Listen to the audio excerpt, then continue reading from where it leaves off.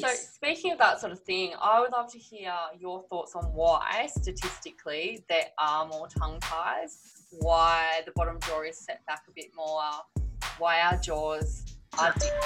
I'd like to acknowledge the traditional owners of this land, locally the Biripi people and all other First Nations people within Australia, this beautiful country where I'm blessed to live. I aim to participate in reconciliation and I support the sovereignty of the First Nations people. So thanks for tuning in to the Pollination Mamas podcast. If it's your first time, welcome. If you're back again, awesome and thank you. I aim to bring you collaborative conversations, cross-pollinating as we span our wings, connecting the threads of ancestral wisdom in a modern context, so that we can live a nurtured life.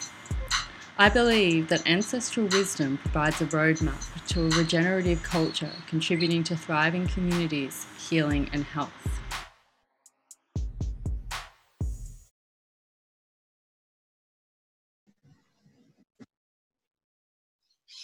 Hi everyone, welcome to another Pollination Mamas podcast. I've got a local-ish guest, very local actually, Alyssa Powell from Latch Lactation. Look, I'm getting tongue-tied already just saying it. From Latch Lactation, who's a mother of two and a board-certified lactation consultant. So Alyssa comes with a very widely varied and multidisciplinary background and has specialties in digestive wellness, food allergies and intolerances, healthy cooking, meal planning, diet and detox and elimination diets. But being a lactation consultant is about so much. So before we jumped on to record, Alyssa and I had a bit of a chat. We're like, how are we not going to talk about all the things? Because it really is a holistic picture that lactation consultants look at. So thank you for being here, Alyssa. Thank you, Shelley. It's lovely to get to chat with you today. I know, finally. I've been hearing so much about you from people locally that you've been working with and on social media. So your background is quite impressive and varied, and I would love for you to share with people how you came to this work, so a little bit of your background, and then obviously becoming a mother it gives that a whole nother element and layer. So yeah, I'd love for you to share that journey with people. Thanks, Shelley. My primary interest has been in making the world a better place, you could say. And, as we grow and change throughout our life, that can take different forms as how we think that's an important way to do our bit for the world. Or I'm really passionate about education. I have a degree in primary teaching as well as I've studied behavioural neuroscience and some biomedical sciences. So I think knowledge is power and I think education is paramount. So for me, becoming a lactation consultant was a need that I saw in the community. I was living in Melbourne when I had my first daughter, and even in the city I perceived that need and that lack of education sort of to be quite a significant barrier to women and mothers breastfeeding, but also to the whole society around us and our whole world as a big picture. The big piece that was missing at the time, or is missing at the time for us in our current society in modern day. So there's a lot of evidence-based research that's out there, and it's not necessarily being read or shared or communicated very well. So I'm quite passionate about bringing together the resources and education we have across a whole lot of different fields as to how we can help mums and babies and ultimately to create better society for humans. Yeah. In a nutshell. Yes, yeah. Awesome. And so then when did you decide that you wanted to become a lactation consultant? How did that come about? After having children, after my eldest having issues with tongue-tie and food intolerances and having to learn a lot about gut health, digestion, swallow-breathe coordination and the biomechanics, because I'm quite science-minded. I'm interested in knowing the how and the why of how things work.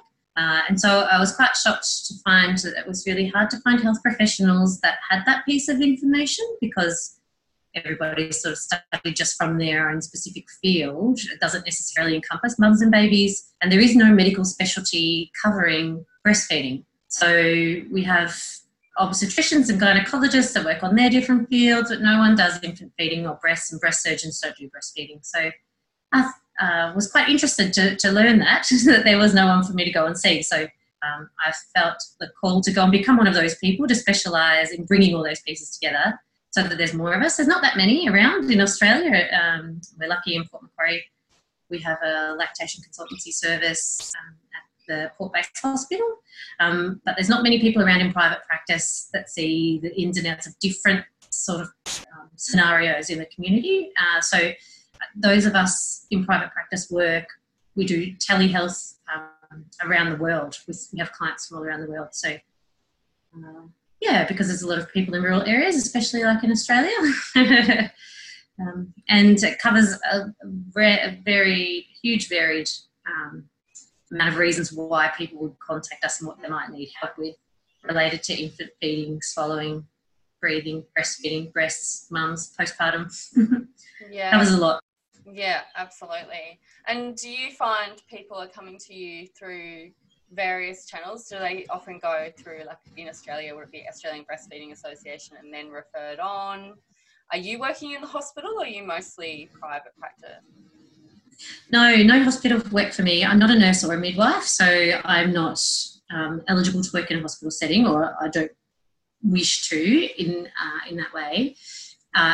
Nurses and midwives bring a different skill set with them though, and they have a wide and varied experience of their own, and they're amazing skills that they can contribute, which are quite different to mine.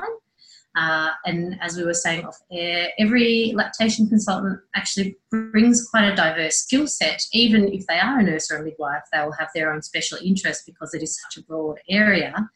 We can't be an expert at all things in the area, but because it covers latch, feeding, swallowing, positioning, attachment, mums, babies, breasts, anatomy, physiology, there are so many different aspects to that. Gut, nutrition, microbiology, the chemistry of it. There are so many facets. So each lactation consultant will have a different focus or bent or different skills that they contribute across from the basic assessment that we all do that is common. Yeah, and then some people do shorter consults and more structural, more positioning, more latch. Some teach sort of compensations or tricks, and some investigate more the root cause and the big picture. Like every health professional, everyone has a different philosophy or approach that influences what they bring to that as well. Yeah, absolutely. And so looking at that holistic picture, obviously mums will be contacting you with such a wide range of questions and queries and challenges. But are there certain things that are more common? Is there sort of a common theme that you start to see more of that maybe the listeners would relate to? Yeah, in private practice, I see people who have usually they're still having troubles when their baby is a little bit older. So usually people get the home visiting midwifery service and the amazing free services that we have available through community health as well. So they can access those. And it's when problems are persistent or they're not simple things that are sort of easily figured out that I usually see most of my clients. And I see much older babies and toddlers and children as well, of course. So it spans quite a lot. And with training in orofacial myology, I'm seeing older children for other issues too. And a lot of the babies that I see with breastfeeding, especially starting out with breastfeeding, they're the issues that are a little more multi-layered. So birth trauma and birth strain, things that are a bit more persistent, tongue tie, food intolerance and allergy, things related to mum's gut health and mum's previous health history and health issues, perhaps her hormonal history is all part of that. So, yeah, it's usually those sort of multi-layered issues, and often people will have quite a few small things going on at the same time and don't necessarily realise either, which is why they haven't been able to simply solve their challenge. Yeah, and it's important to have fresh eyes and people with those different investigative skills to look at all the options and things that could be going on, and also to rule out other things too. I analyse babies from a structural perspective, with having had training in the structure and function from a physiology perspective. So I'm looking at which muscles babies are using through their whole body, because feeding for a baby is a whole body experience, and it's related to mum's whole body and mum and baby as an ecosystem. So I'm analysing the whole dyad and how they interact, and not just looking at the baby or not just looking at the feed. So there's so many things on my checklist. There's so many pages of things that I go through and fill in my notes that we could talk about. But for me, it's looking at the whole picture for what's going on for that dyad. For me. Yeah, I love that concept, because that's very much what, like, being a postpartum doula is being aware and bringing that into other people's awareness. It's the 4th trimester, so very much aware that even though baby's outside of the womb, there still is that very close relationship. There's almost a sense of oneness in that dyad there. So that's beautiful. I love that. Even same goes for bottle-fed babies as well. So I see bottle-fed babies and formula-fed babies and all sorts of variations and combinations. And that's something that I think can sometimes get missed with other professions is that young babies and young children are still exist. They only exist in the context of with the caregiver. Yeah, so looking at that is still important. That's a really important point. I'm glad you brought that up. That, yeah, it's the same for bottle-fed babies. So if a mum was starting to wonder, am I having issues? I mean, usually a mum will have an idea if something's not quite right, but it can be really confusing when you're learning so much. It's like such a new thing to learn, to become a mother, to learn to breastfeed, to learn your rhythm of sleeping and being. And so if someone's starting to question that they might have issues, what is that going to look like with a latch? Like, how long should the nipples feel sore for? What does a good latch look like? I know you can't explain exactly, but what are some of the symptoms that people might be experiencing, or bub might be experiencing, a mum or bub, that would then alert them to maybe looking into needing a lactation consultant? Yes, any pain at all. I think that's the biggest misconception that I want to battle is that no, all pain is a message, right? So looking at what is that communicating to you. And there's a big myth out there that pain is normal with breastfeeding, especially at the start and especially for our first few weeks or months or whatever different things people say, but it's actually not normal ever. No pain is ever normal. So you can have sensitive nipples if you haven't breastfed before, and it might feel weird and you don't know what it's meant to feel like, but that's a different thing. So pain is always a red flag, and it doesn't mean it's a bad thing or a big problem. It could be very, very simple, and it could be in your case that it is there are some different things going on with your nerves or your pain levels, or you might have had a seizure, or all sorts of different things in your health and hormonal history that might be really simple to fix, might be really straightforward, or maybe just purely moving the baby a millimetre and that might fix it. But it's always got to be fixed. Yeah, that's really that's good point. Take-home message. Yeah. And sometimes we can't fix all pain causes either. There are a few different sorts of conditions, but we need to understand it, even if we can't fix it. We need, in my opinion, we always need to, my philosophy, I should say, is to fully understand the root cause as best we can with all the factors involved, but to really be detectives to analyse that and put that all together so we know what the whole picture is. Yeah. It's important. So it's knowing what those symptoms might look like, but then getting way down to the root cause. Yeah. Involve all of those questions that you might ask in an assessment that sometimes people might be able to recognise. Like, I know for me, when I had trouble with my first, I knew something wasn't quite right. I knew the pain was going on, but I didn't know that I shouldn't experience any pain, but I just knew it was going on for too long, even though people would say, oh yeah, a couple of weeks is normal. But I didn't know anything else than that. So then for someone to come along like yourself and ask a broader set of questions gives it another context, and it takes it away from, it's such a sensitive time as a mother. You don't want to feel like, you want to feel like you're doing a good job. You want to feel like, and there's this whole idea of just naturally picking up your baby and knowing how to breastfeed, which I like to break down as well. I've learnt from my postpartum doula teacher, Julia Jones. There was an example somewhere, I think in the States, of a gorilla or orangutan learning to breastfeed and having trouble. And so a bunch of human mums from La Leche League, I think, went and sat in front of the enclosure and breastfed. And then so this animal, whether it was orangutan or gorilla, came and was able to just breastfeed and mimic. So a lot of us are removed from growing up around just seeing everyone breastfeed around us. So it can be so much more challenging learning that. Absolutely. There's quite a few things, sorry. No, go.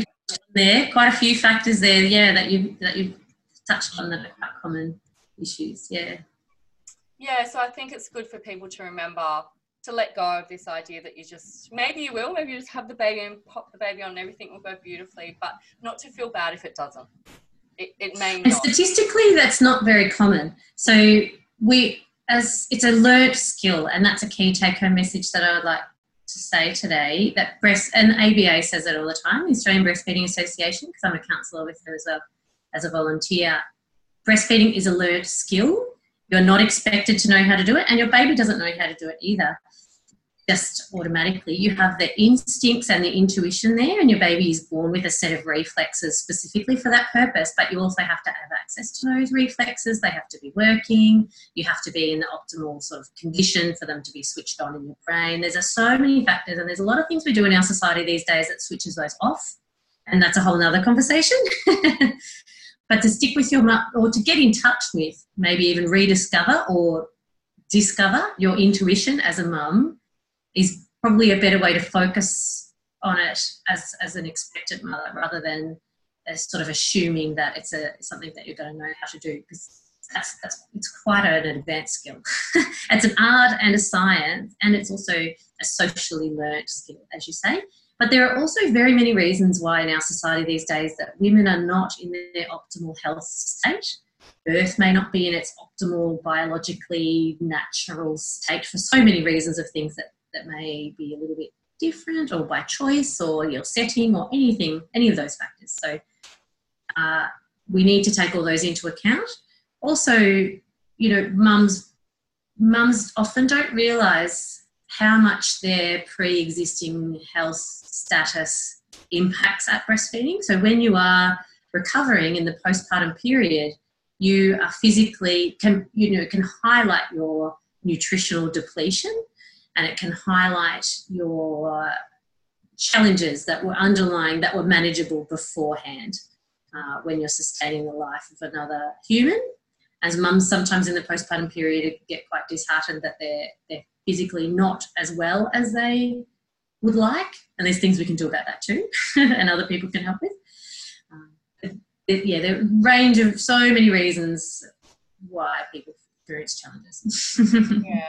Well, I'd actually really like to unpack that idea of how a lot of our social structures and aspects in our society are impacting on that. I'd love a few examples, because I think this is really key to sort of going back to using modern science with traditional wisdom.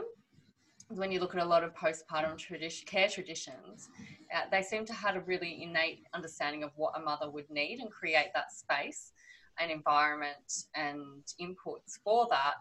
And I think that's really key for people to understand, and also to again take that onus and that blame off themselves, self-blame, to realise that you're part of a human ecosystem, and you can try and shape that in some way that will be more beneficial. And also it all also comes back to your goals, I guess. What are your breastfeeding goals here, and optimising that. So yeah, I'd love to hear a little bit more about your ideas about those social structures that impact. I'm so passionate about this, Shelley. I could talk to you about this for an hour as well as a subtopic. But and I don't get the pleasure of getting to chat about this very often, so it's really nice. Let's dive into it. Because looking at the big picture, in terms of evolutionary biology, so this is a passion of mine, this area of evolutionary biology, but also human behavioural neuroscience, and coming back to what we know about the human brain, the physical body, and what our evolutionary programming says and tells us to do as humans is foundational to this whole discussion. So we need to understand ourselves as physical mammals, as humans, and as a species, to understand what that means, what works, what doesn't work, what our brains expect and what our bodies expect. So we can have the choice to deviate from that at any point, and we do all the time in our society. We do all sorts of things that our ancestors didn't do.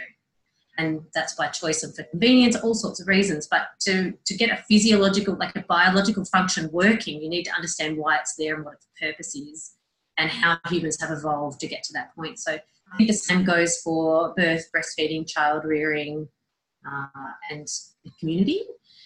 Our babies are born expecting the exact same circumstances as their ancestors through millennia.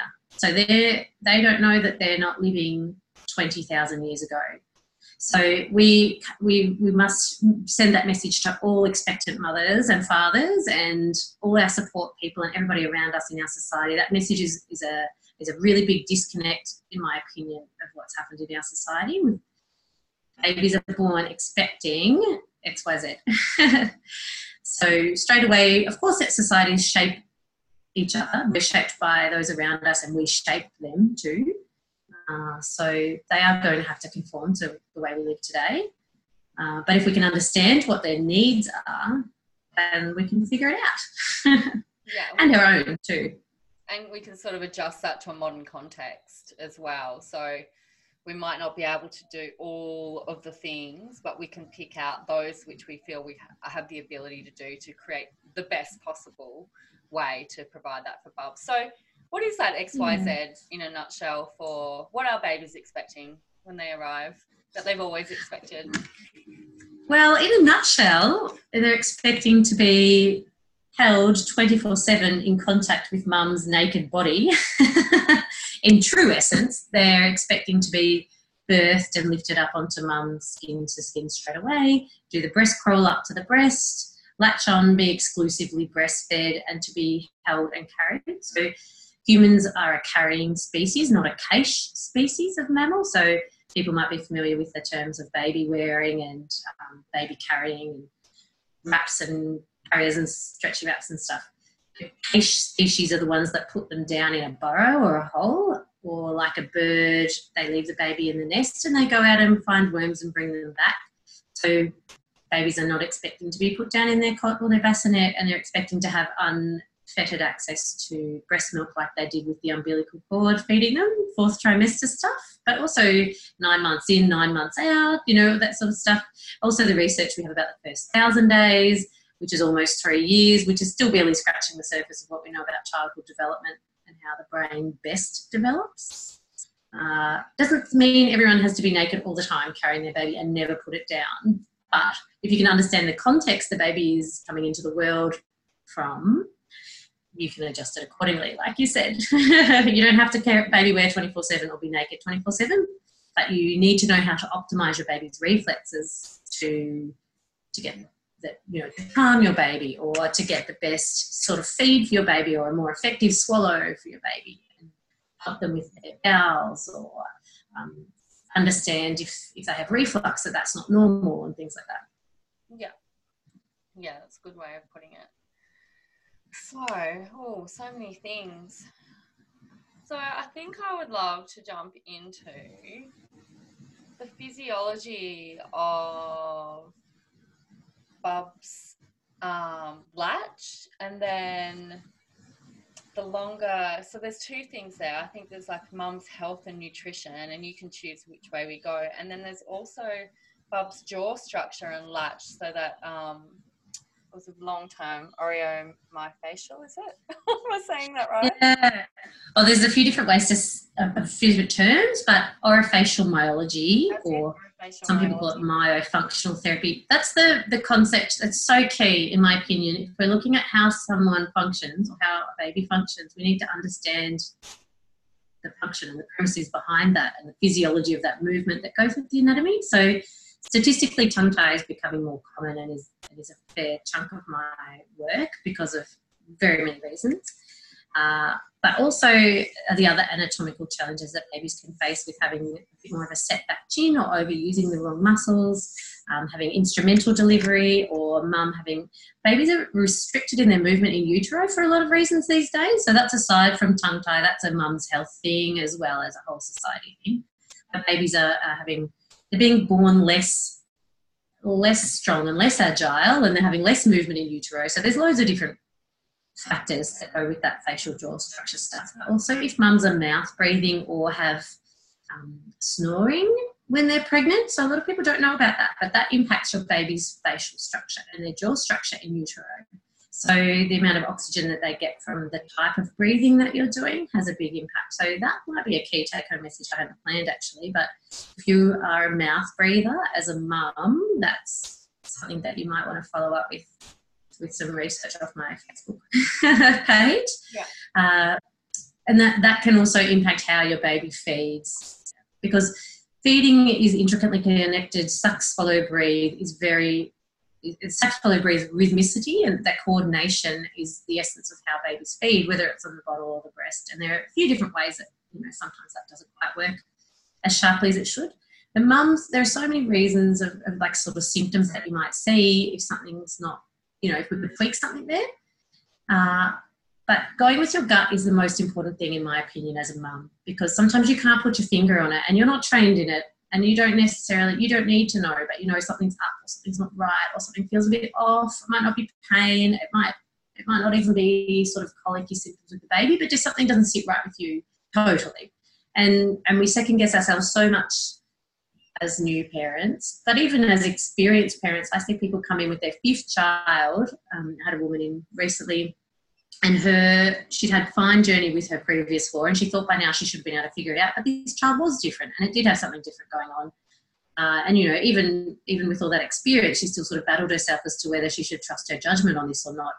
And she was perfectly spot on, and even though she didn't know what she was describing, she could describe it to a T, exactly what was happening for that child. So, but when we haven't had kids before, we're not necessarily used to listening to that part of ourselves, and sometimes we've spent a lot of time deliberately ignoring our intuition and having that really explicitly discouraged as women, as modern citizens, there's lots of different reasons why. But certainly as consumers of healthcare, it's not usually encouraged either. So there's so many layers going on. But if ever something doesn't feel right, it's really important to follow that up. That might not even be a problem, or it might be such a minor thing, but it's not a waste of my time to have that chat. Yeah, sure. That's right, just to reach out and find out, because if it is a minor thing, it can make a huge difference. And if it is a more major thing, then it can also make such a huge difference. And the earlier the better, I guess. The earlier something's addressed, the easier it's going to be. Yes, absolutely. Yeah, I often say to parents when they ask that question, like, when's a good time to see you if something's not right? I think, well, you'll know the answer to that. People don't like that answer, but you will know. But also sort of by 6 to 8 weeks is a really good time, because you've given yourself time to get to know your baby a little bit, and things are very hard in the start for lots of reasons sometimes. When you're getting used to how you're juggling your sleep and your partner or your family or whatever else is going on, as well as getting to know the baby. The baby needs to get to know you, and even if it's your 3rd child or 5th, you still never met each other outside the womb and tried to feed together before. So, but usually by about that time, people get an idea if they've been able to resolve things or not. And I think it's important not to let it go on too long, because it usually compounds, and both members, but also the whole family, sort of form other ways of compensating for it. And that can be harder sometimes. It's those workarounds that people come up with that are very clever, they can be hard to get rid of sometimes. Yeah, so good to sort of couch it. Yeah, so always follow that intuition and follow something up. So I would love to hear a bit more about... Oh, yeah, sorry, go. I'd love to hear a bit more about... No, I was just going to say, that being said, I see people with breastfeeding issues, even with toddlers. So it's never too late if you think something's a bit different or you have a question, you can still bring your toddlers in. That's good. Yeah, that's a good point, because you might think once they're toddlers, I'm still breastfeeding a toddler, and so it would be easy to go, I'm not going to breastfeed for much longer, and so it's not going to matter. But it could actually, that issue with breastfeeding could indicate something else going on that's going to persist for the child, and that indicator might lead you to that symptom earlier, I guess. Yes. So speaking of that sort of thing, I would love to hear your thoughts on why statistically there are more tongue ties, why the bottom jaw is set back a bit more, why our jaws... Hey there, I'm Julia. I'm interrupting this podcast to let you know that if you are really enjoying this podcast, you'll probably really enjoy Newborn Mothers too. We provide online courses for professionals and mothers worldwide who believe birth is about making mums too. You'll find all the links in the show notes. Enjoy the rest of the show. Different more often, and how, because that's impacting breastfeeding, a little bit of how that can go on to impact a child's long-term health as well. I don't feel I can do this topic justice in the time we have, but I might be able to say a few things that lead people to further resources. There are some good books on the topic and some interesting websites. There's some really interesting research, but there's also a need for a lot more too. So people talk about things like the MTHFR gene and folic acid and glyphosate in Roundup chemical and a few other things like that. And we do have some indicators of how those things impact cellular methylation at a very base cell level when the baby is developing. Baby's developing in utero. So it does get a little bit complex here because anything that affects in utero development can have a possible impact on the baby and can, in theory, contribute to things like a tongue tie. A tongue tie, by definition, is an interesting topic in itself too. And again, outside of the scope of what we'll have time for, but the existence of a frenulum is not problematic, and that is a normal human piece of anatomy. So that there is where some people get hung up on defining what is a tongue tie, what makes it a tongue tie, what makes it restrictive. So for people that don't know, the frenulum is the little bit of skin that sits on the tongue and attaches it. Yeah, the little string under your tongue. If you open your mouth as wide as you can and lift your tongue up to the roof, we have, or sometimes have, 7 frenula in our mouth. So there's upper lip, lower lip, upper cheeks on each side and lower cheeks on each side, as well as the tongue. And some babies are born with those structures being tighter or shorter than others. And it's like the webbing between your fingers in utero when a baby's developing, if it didn't dissolve away properly. So when the cells are splitting and dividing and they go from 2 to 4 and multiplying, etc., then that skin under the tongue should dissolve away when the structure is all one big blob and the tongue is formed. The tongue should separate and form separate to the jaw. And for some kids, a little bit is left over. So it's a remnant tissue that didn't dissolve away. There are some interesting theories about why that's happening so much now these days, but there's also really interesting research showing how many tongue-tied babies have tongue-tied adult parents who didn't know that they were tongue-tied too. So that's quite a cool topic of conversation too. Is this linking back to nutrition? So as we talked about beforehand, I have a passion in nutrition as well, but within a holistic context. You need to serve a nice, warm, nourishing meal in a nice, warm, nourishing, emotional environment to give that like a bit of context. But so I've looked a lot into Weston A. Price, which my listeners have probably heard me talk about, unless you've just tuned in, so welcome if you have. And Weston A. Price was a dentist who looked at the dental structure and health of people eating a traditional diet, whether that be an agricultural traditional diet or a more foraging semi-agricultural diet. And so he was really fascinated. He was doing this at a time when people were transitioning to a more industrial agricultural diet. So he could do comparisons within a couple of 100 kilometres. And yeah, he noticed straight away the change in jaw structure and dental structure. There was crowding of the teeth, dental cavities, breathing issues. So is this linked in as well with the research that you're seeing, the modern research? 100%.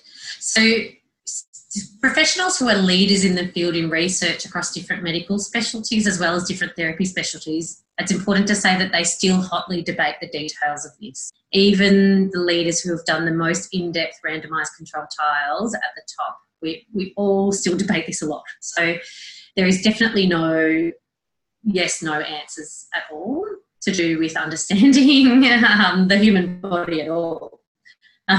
And textbooks get rewritten all the time.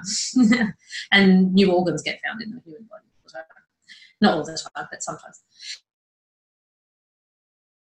Just lost you. So the jaw structure. Oh, can you hear me there, Yes, I can hear you. Shelley? Yeah, I can hear you. Oh, I think, sorry. what I I think might got you do back. is I'm just going to stop the video, and that might help with the audio. I'll try that. All right. Can you hear me? Yes, I can hear you, Shelley. Have you got me there? Maybe if you, yeah, I can hear you. Yeah. Okay.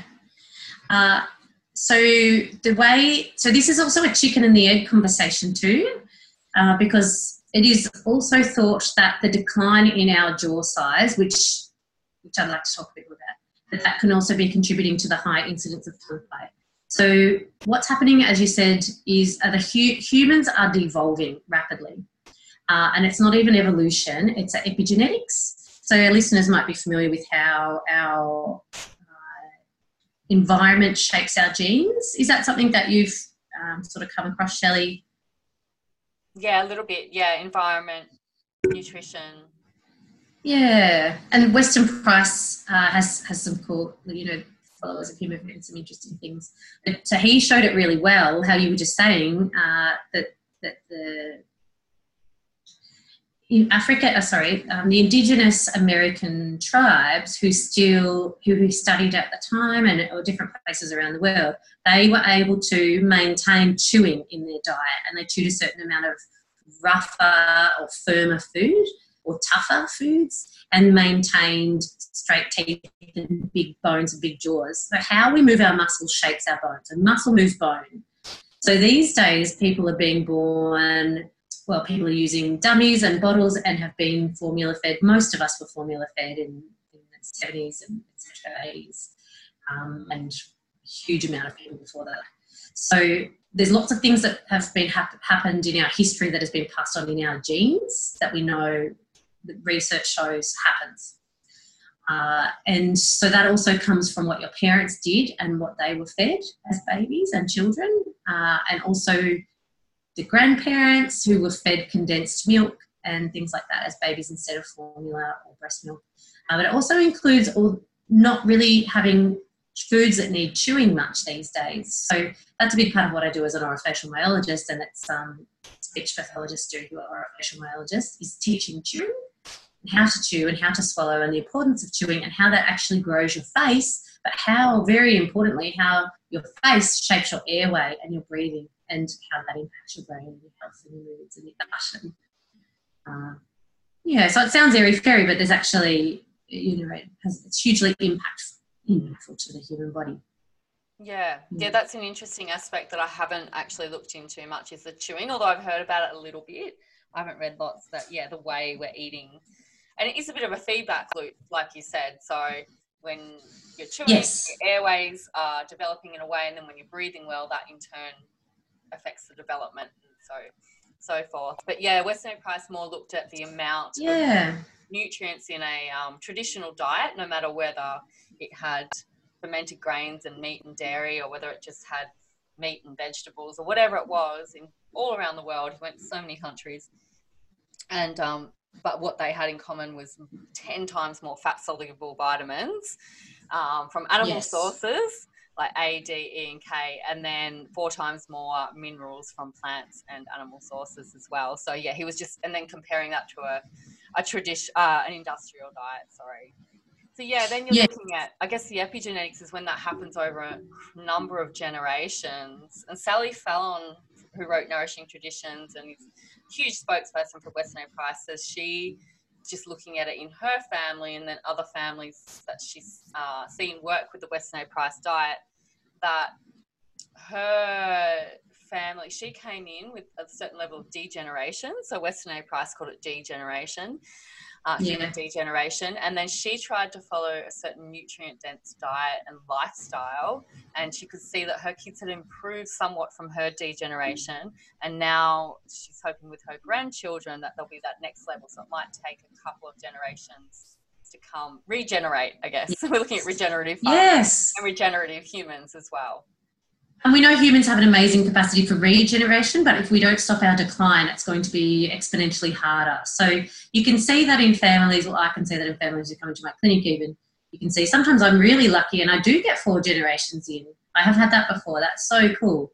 But often I'll get mum come in and she'll bring her mum. So she'll bring the baby's grandma and the newborn baby. And you can see the differences over time. There's also things we do in our life that change and shape our face. So mouth breathing can change your face over your lifetime too. But if you look at any family, you can track the decline of the jaws, and you can see the young kids with smaller airways, narrower faces, long skinny faces, set back jaws, crowded teeth, and you can see the grandparents, great grandparents more so now that don't have any crowding at all. So there are lots of other factors at play, but when you take those out, those sort of key themes persist in Western civilization, so to speak, or in first world countries or whatever people want to call it, but certainly in industrialised cultures. So for breastfeeding and infant feeding, the human ideal is good occlusion, so your mandible, your lower jaw being fairly far forward, so there's lots of room to breathe behind the back of that jaw. So when you have a set back chin, which lots of us think is normal and it's not, the baby has a reduced capacity to breathe behind that jaw. So while they're trying to breastfeed, they're not able to get their chin very far forward. They're causing mum lots of pain. They'll often have a higher, narrow, arched palate in the maxilla, in the top jaw. So the nipple gets poked up into the high roof.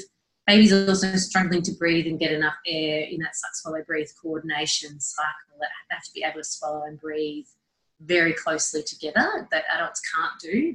And babies are also obligate nose breathers. So if you have a really high roof of your mouth that squishes your nasal space, you don't have much room for air to get through your nose. And if on top of that you don't have much room to get air behind your lower jaw, breastfeeding can be very hard, or drinking milk at all as a baby can be hard. So that does have quite big implications for how we parent. And those kids are the ones that are wakeful at night, have sleep apnea, mouth breathe, toss and turn, or sweat in their sleep, or make any sounds or squeaks or snores, or so many other things, and reflux and all sorts of other things can play into that too. But we need to be detectives for it, because we need to be helping these kids early, in my opinion. So there's a few things there.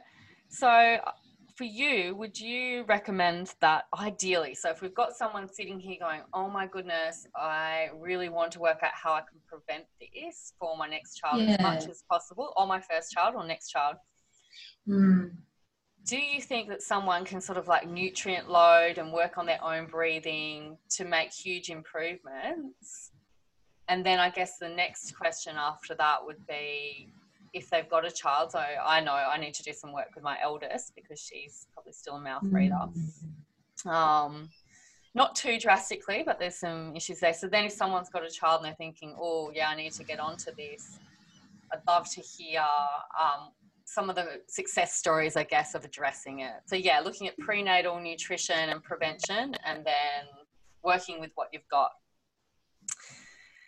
post this knowledge. Yeah, so of course there's a lot of factors we can't control too. So sometimes more information is more depressing, because it just highlights the things that you wish were different and you can't change sometimes. So that's also a factor too. As a parent, we need to not overload ourselves with the things that we can't change. So there's things we can do to optimise though. Like you said, prenatal nutrition is huge. Mum's nutrition before conception is even more huge, in my opinion, from the research that we have. So it's starting way back. And I think that people don't really even know what that means sometimes. I know when I was younger, I'd heard people say, get healthy before you conceive. And I didn't really know what that meant. I thought oh yeah, I jog, I eat well. But finding out what that really means and what that specifically entails, I think is a good idea. And making sure that you have bioavailable sources of nutrition. So some synthetic vitamins are not well utilised in the body, and different people use them better than others. So that's another discussion too. And there are a few different practitioners that can help with that stuff as well as the fat-soluble vitamins, zinc, all those sorts of simple minerals that we think people completely overlook, I think, these days. There's an awesome book by Dr. Stephen Lin called The Dental Diet, Yes. which is heavily influenced by Weston Price as well, Yeah. which sort of captures some of that, I guess, in an accessible way for people. There's a book called The Postnatal Depletion Cure that parents might like. If they've already had a child, they should be addressing everything in that book before they think about conceiving. That's by Dr. Oscar Serelak, who has a practice up at Byron Bay. He's a GP. So there are people there that can help you, and I can help you with some, and there are lots of other people around, but finding someone to have that conversation with and finding some details for your situation, I think, is really important. We can't necessarily switch on or off the apoptosis that happens under that tongue tie, that frenulum that can lead to that. We can't control all the factors. So, we can recognise and control the ones that we can identify. And I guess that's why nutrition is handy. It can be really empowering because it is something that we can somewhat control, whereas the genetic expression is going to be influenced by so many factors over such a wide amount of time that, that's where the nutrition is empowering. I'll put a link in for people to Dr. Stephen Lin, who, is on the Central Coast, holistic dentist. Also, for anyone who hasn't seen, I did a podcast with Oscar Serelak a couple of podcasts ago, maybe 5 ago, I can't remember now, and talked about his book, Postpartum Depletion Cure. So this is more than just going down to your local chemist or health food store and getting a multivitamin off the store and few superfoods in your smoothie. This is looking at nutrient dense foods across the board, and then really high quality bioavailable supplements. So finding which should really be individualized as well, as you're saying. And so you're gonna really set yourself up, so not only mum but also baby, for the best start, because so many women now are experiencing postpartum depletion in lots of ways, whether that's just general depletion, nutrient deficiency, emotional, anxiety, things like that, or autoimmune issues. And then I think, sorry, go ahead, Shelley. No, go. And then looking at Bub's jaw structure too, so setting yourself up there. Yes, and just because your baby has a set back chin or their lips don't close easily doesn't mean they have a tongue tie, but that can be a key factor, as well as any tight muscles or a head-turning preference, any mucousy stools, green poos, reflux or spit up, spotty skin, rash, cradle cap, eczema, sucking blisters on the lips is a big one that people don't realise is not part of the design. Any of those things warrant investigation. And there's no one thing that causes those, but we need to make sure that we're accounting for them. So something else that mums often don't realise with postnatal depletion, so say between having children after their first, is how long that can persist.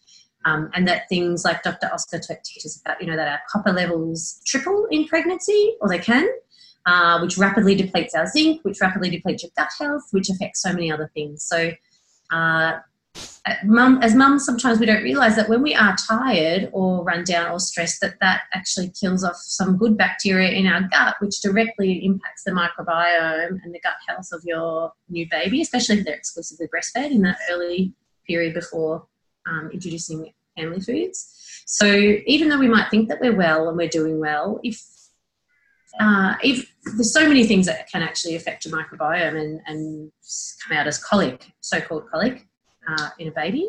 So they're things that we can talk about too. There's also, people don't realise that 50% of reflux is cow's milk protein intolerance, statistically either, because of the size of the beta-lactoglobulin molecule. So that's another conversation. If anyone in your family has ever had any sort of seemingly lactose intolerant symptoms, it's important to discuss that on the protein component, not just lactose. And things like that, they're sorts of questions that sometimes people don't know, to ask. Yeah, that's right. Yeah. I always have so many questions going through my mind. I'm not sure if I answered your question there initially there, Shelley. We've gone off on a tangent a little bit. No, that's fine.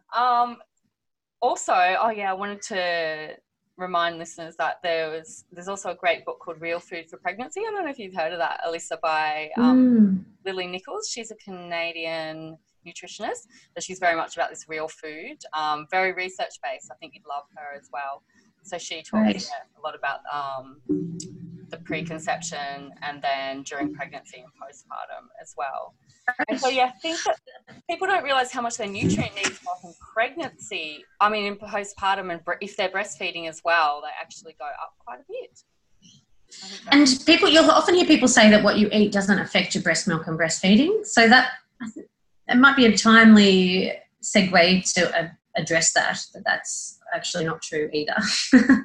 So sometimes the reasoning is used that women in pre-industrialised countries or developing nations can still breastfeed, and they might not have access to much, and they might eat a cup of rice a day and they can still breastfeed.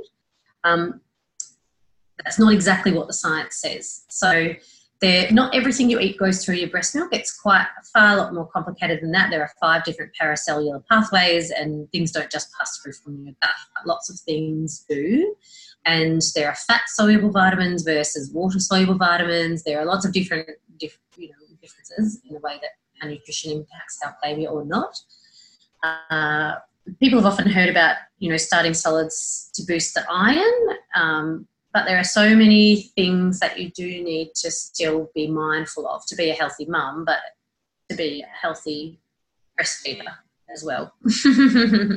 So that's also quite a detailed conversation as well. There's a lot of information around that. It doesn't mean that if you only eat junk food that you shouldn't breastfeed. Absolutely not, because there are so many components in breast milk that are irreplaceable that haven't been replicated.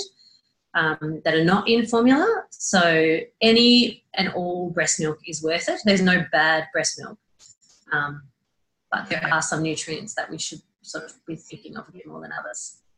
Yeah. That's so important. There is no bad breast milk. I really want to emphasise that. Yeah, breast milk will always be better if that's what you want to do and you feel like you can manage that. And that's right, and even if it's a really small amount, every drop counts. And something that I find quite cool is human milk oligosaccharide. So that's prebiotics. So sometimes people can connect to that because we all know about probiotics these days.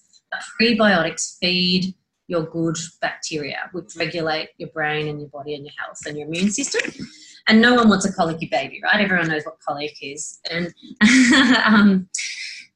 so even if you're just giving a drop a day of breast milk, it's hugely packed with millions of cells of prebiotics that can't be replicated anywhere else in our world. So, and the ones that are added to formula are totally different.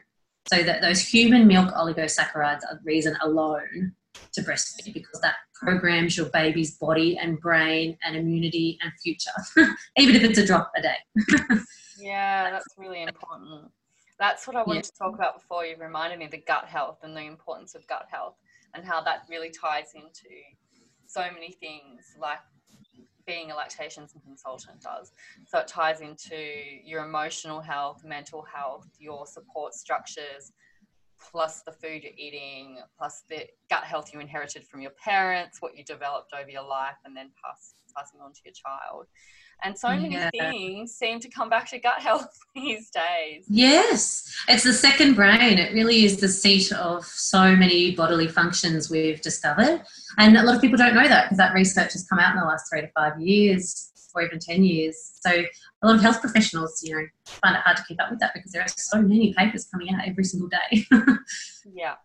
And I guess that's foundational as well, that if someone was thinking, okay, I just want to take this easy, I don't want to be overwhelmed, but I do want to slowly make those steps towards better health for myself and Barb, to work on gut health by eliminating seeing someone to see what they might need to eliminate. And then also, I'm just going to cancel this update. And then also looking at prebiotics and probiotics and cultured foods that might suit them as well. And working on gut health could be a nice, simple way to just slowly start building up overall health. What do you think? Yeah, and a caveat to that is, sorry? Or is that something to avoid in early breastfeeding because it could overwhelm the system a bit? I think that's an interesting conversation because anything that overwhelms a mum is counterproductive, right? But at the same time, optimizing your health is super paramount to healing and regeneration and to the baby too. So I guess it's a bit of a fine line, and that'll be different for different people. I've had people where their baby's really allergic to dairy and they weren't able to, feel like they could cope with cutting that from their diet at that time. And that's, everybody's journey is going to be so different depending on your social supports and your structure. And that's not just about the mum. So this is an interesting sort of power brokerage debate too, because mums are meant to be being supported by their whole family and their whole village. So if you're the only one feeding yourself and you're the one propping up your whole family or your whole village, you don't have as many resources to tweak what you can and can't eat. So that's, and money. And so it's a really tricky situation for some people. They can't afford to eat what they would like sometimes, or can't make it. So, but there are really simple, cheap things that you can do that are worth it. And there are alternatives to some key things that we can change that don't cost money. Some people worry that they know that gluten's bad for them, but gluten-free things are expensive. But it's not sort of that simple. There's lots of other things you can do. Yeah. And so you do actually work with mums doing meal planning as well. You do help with meal planning for them and looking at what they're eating. And do you work with young children also? Yeah, I do. I don't meal plan really specifically so much as I work with the ins and outs of what and why, I guess you could say, and refer to people to fill in really specific details for the meal planning part. But my extra training in nutrition sort of gives me the foundation to have those discussions with people in a little bit of a broader way.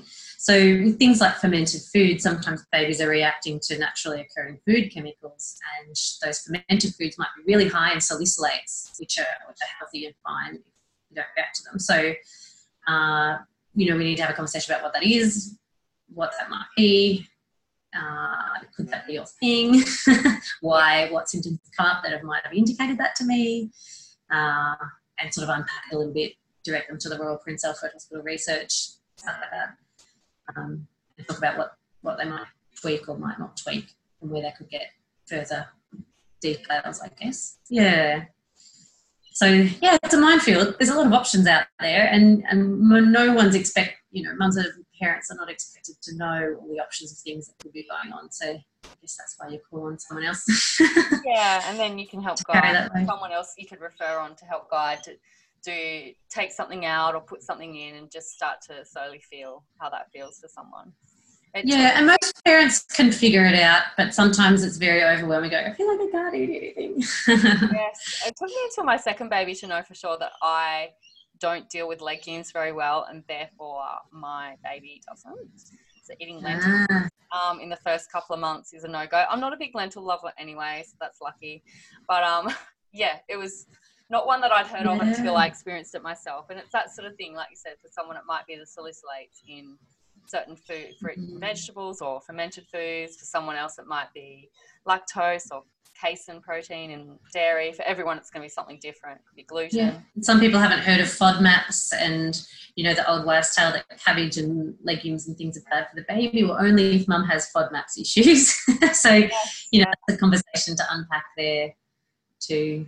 Yeah, and on that, there are no foods that we say to avoid strictly, but I have some cool visuals to show how babies are born with quite wide paracellular junctions in the interstitium in their small intestine. So they're sort of born with, some listeners might be familiar with the term leaky gut. And babies are born with leaky gut by design because they're expecting only breast milk and only trusted foods to go in, and they're expecting mum's breast milk to be well filtered by her own gut health.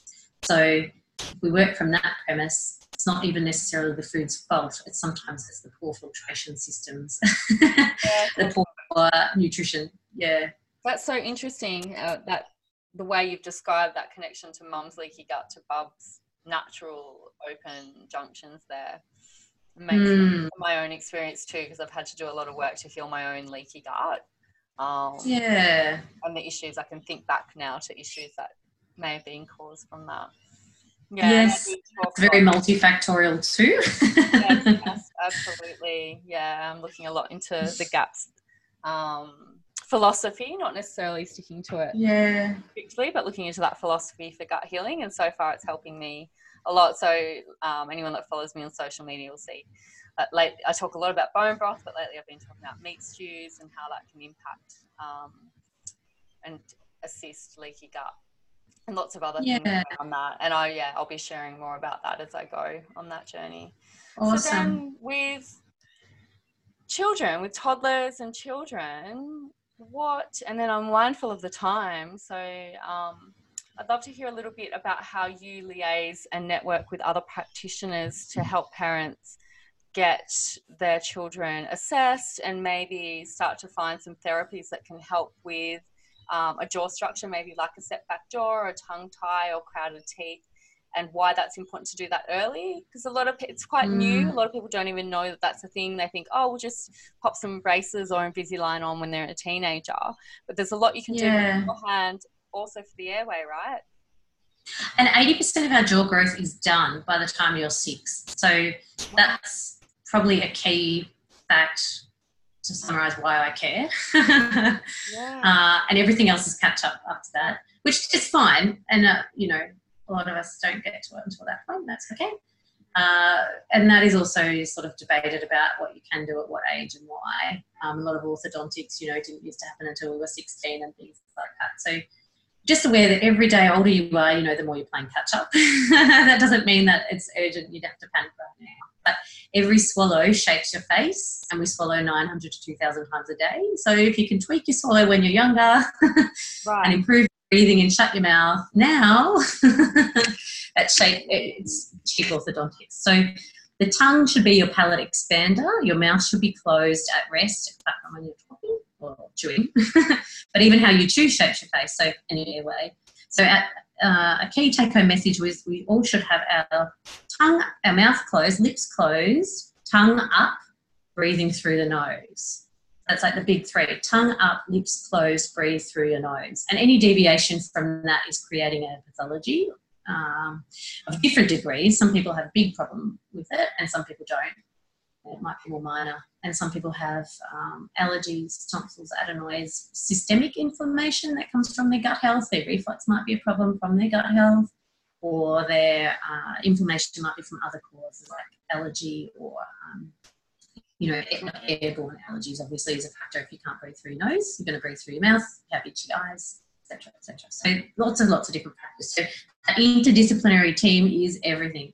So no one practitioner can ever do everything, and we can never know everything. No one in the world can. But working with people who are lifelong learners, in my opinion, is key. So people who are committed to professional development, who are humble, who are happy to learn, happy to take on new information, actively seek it and invest of their own time and money to pursue that ongoing learning.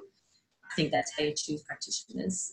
That's how I choose practitioners for my family, for success. People who are willing to collaborate with each other and work together, communicate well. I only work in a team, even though I'm a sole practitioner. Everybody needs others. And sometimes people might be like, oh, you're just sending me around to the next place and the next place. But, we always talk about why that other person might be part of the team because the human body, has to be looked at as a whole. You don't have to do it all now, but you need to sort of be detectives together and parents, you own the journey, you go with your gut, it's your story. That you need to choose what's the most important thing first, I guess, sometimes, to break that negative cycle that might be happening, or just intercept it and send it back the other way. Work smarter, not harder. Choose where to start. And so with young children, is it a dentist that's a holistic sort of dentist like Stephen Lin, like that sort of style that you would normally refer someone to with a toddler that was having these symptoms? Or is it fairly wide? Normally I'd assess them myself first, because an initial assessment's usually sort of minimum 1.5 hours, 2 hours, sometimes 3 hours to really look at all the stuff. So then we choose for that child, we sort of see what's going on for that child and discuss, where we could start. Sometimes it's someone local, sometimes it's further afield. And with it, there's so many different providers that could be. It could be an ear, nose and throat doctor. It could be a paediatrician who specialises in allergy or gut health or autism spectrum. Sometimes parents don't realise what the most urgent issue might be, actually, and they come with a symptom, and actually that's symptomatic of something else that is much, much more pressing. Sometimes it is as simple as going to the dentist, but before you ever go pursuing a tongue tie release or anything like that, you need to do myofunctional therapy prehabilitation and rehabilitation. So there's a whole therapy process that goes with changing function, whatever that is. And sometimes it's a chiropractor or an osteopath to give us a little bit more diagnostics. Sometimes it's the dentist to have a look at enamel hyperplasia so that we can ascertain what of that is from mouth breathing, what of that is from reflux. We might go back to the nutritional tweaks of things to work on that reflux, or we might be able to clear the nose to get that mouth closed, or we might be able to do some muscle work to change the jaw function or the swallowing. And sometimes it's oral surgery or maxillofacial surgery. ENT surgery is a fairly common one. Sometimes it's GPs and medication. Sometimes it's a naturopath, body worker, like I said. There's so many different areas. Sometimes it's a dietitian or a psychologist that works with diagnosis. Sometimes you have to go do a few different other therapies first and then come back. So that's a pretty broad answer. That's a good picture. Yeah, no, that's. So if someone came to you and was wondering what that might look like, that gives And sometimes I send people away to go do palate expansion. So they need to do early orthodontics, or I give them devices that are early orthodontics that are imperceptive myofunctional appliances. So that are sort of like cheap ortho. You start there to sort of training some function, because as I said, your tongue should be your palate expander, your lips should be your braces, and nasal breathing should be part of what's helping grow your jaws. And they're it's not just that. But structurally and physically in the body, there are things that we can do and therapies we can do to sort of do cheap, low-risk early intervention, I guess, while people are planning what they need to do going forward, or while they're dealing with the other stuff like their allergy or their gut or their reflux or their whatever, things that are keeping them that way. Yeah, that's good. Well, I think it's been about an hour. Do you have a quick little story, like a success story that was kind of stuck with you? I'm sure there's a few really beautiful stories you have, but any like family coming to you and then going on to either around breastfeeding or around with a young child, toddler, and some, quite a big turnaround that affected their health and family life. So many. I've seen kids. We've been able to get kids who started out life, really poor feeders, being able to breastfeed for 3-4 more years and just do amazing things and change their facial structure by the way that they've been able to get functional feeding going. I've seen families be able to get off all their reflux meds and get off all their eczema medication by changing what they're doing with their diet and their feeding stuff. I'm really excitedly, around opening up kids' airways, kids who just don't sleep, or fussy sleepers, fussy kids, high needs kids, sensitive babies, suddenly being able to breathe and suddenly being able to sleep, which just changes parents' lives, as we all know how important sleep is. It changes people's lives, this stuff, getting a good diagnosis or getting a real plan or getting to the root of what's going on.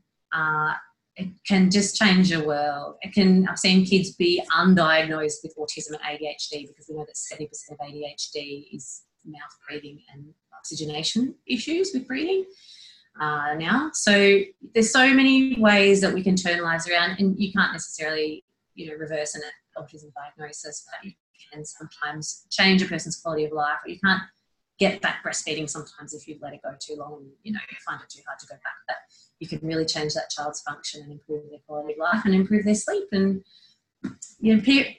getting rid of those symptoms that cause screaming babies, everybody knows how much of a difference that can make. So there's always hope. There is always someone who can help you, and it might not be me, but there's always someone out there who specialises in your thing. You just have to keep questioning until you find them. I love that. I love that there's always hope. And I love that, it doesn't matter where you're at, like whether you're just in your early weeks or months or days of breastfeeding, you can get some hope, or whether you're looking back going, oh, I wish I had known that, as we're talking and thinking, oh, I wish I had known that this was my first. My second was much easier. It's also inspired me that I might have to look into a few more things with her, even though we've been trying to do some here at home, tweaking stuff that's making a difference. I think I need to do a bit more. And that's what I like. I can even go, okay, even with my 5-year-old, there's still things I can do, or someone might be there with their 3-year-old going, oh, I can still start now. So even though it can feel overwhelming, like there's so many aspects, it's also hopeful and empowering that you can start wherever you are and still have huge impacts and improve your quality of life greatly. That's right. And sometimes it's really minor, really, really minor little thing that we can implement that makes a huge difference too. It doesn't have to be a surgery. Or a huge change of diet. Yeah. Something. Yeah. Oh, yeah. It might not even be that. It might just be a really small little tool, tip, trick, twist that changes the trajectory of how things are going forward. 2 millimeters, as they say, that 2 millimeters might not seem like much now, but when you zoom out, that 2 millimeters could look like a few meters around the circle. Yeah, that's a really good analogy. Important. Yeah. Well, thank you very much for being with me today, Shelley. Oh, thank you. So if people want to find out more about you, I also want to say, before you share where people can find you, that Alyssa has I've only just started going through them, a lot of what look like really great resources on her website. A lot. You can tell she's an avid researcher, and what I love about avid researchers is that it takes a little bit of the work out for me. It's another reason I love Lily Nichols, who I talked to as well, because she's an avid researcher. I can go, you find people, like you say, people to collaborate with that you trust, that really dedicate themselves to these things, and then you don't need to redo that work, then you can share that work and expand on that. So if people want to just find out a bit more about you, what you offer, possibly work with you, where can they find you? I think the easiest way, if you have Facebook, is there. Got to the search bar, Latch PMQ. So the Facebook name is Latch Lactation, Orofacial Myology and Education, or the website is latchlc.com, and there's a link to the Facebook there, and you can inbox me or email me that way. I better a bit of a wait, so I apologise if I'm a little bit slow in getting back to you, but please always message and follow up with me. It's really important to sometimes connect with those Facebook feeds, like you're saying, Lily Nichols, or people that sort of resonate with you. Even if you don't contact that practitioner, you can sometimes take away some reading from their interests that might direct you to. So even if people don't wish to follow up with me specifically, I like to share a breadth of information on my Facebook that may be of use to people for different reasons, or sometimes I'll have a spate of people ask me a certain question, so I'll post about that. Or something that's topical to my client. So I might be posting something for a client on my Facebook page that may be relevant to you too. That might be useful. Wonderful. Thank you. Otherwise, in the shared website, in the website, those shared folders might be useful. Yeah, and I'll pop all those links. I'll pop up the Facebook page, and I'll pop up your web page. And do you work with people? You work with people online as well as in person? Is that right? Yes, correct. Yeah. Okay, great. And I'll also put up some links to the different people we've talked about as well. If people want. Thanks, Shelley. Well, thank you, Alyssa. Thanks so much for your time. We could talk about this all day. Thank you for your patience with me trying to squeeze it all in. Oh, no. Thank you for taking the time out to share. Obviously really passionate about it, and it comes across. Thank you. Thank you. Thanks so much for tuning in and listening today. I really hope there was something there for you. Please feel free to head on over to Instagram and Facebook pages, Pollination Mamas, and leave your thoughts, ideas, inspirations, feedback. I'd also really love for this to partly be a collaborative experience for all of you out there listening, and to hear what topics, ideas for guest speakers that you might have. And also, if you feel to, I would really appreciate if you head on over to iTunes, Anchor FM and the other platforms and left a review for the Pollination Mamas podcast. This helps for the podcast to be seen more and to get the word out there of these topics that we're all discussing to a larger audience. I found podcasts so helpful to feel a bit more connected to ideas that I didn't realise were so common amongst us all. So yeah, also feel free to share with anyone out there that you feel may gain something from this. I also have a sign up on my website, pollinationmamas.com, where I send out approximately a monthly mail out with latest podcasts, sales on my small batch, largely homegrown herbal products, latest workshops and other thoughts and ideas that I might pop up on the blog occasionally. So thanks again for tuning in and hope to have you listening again soon.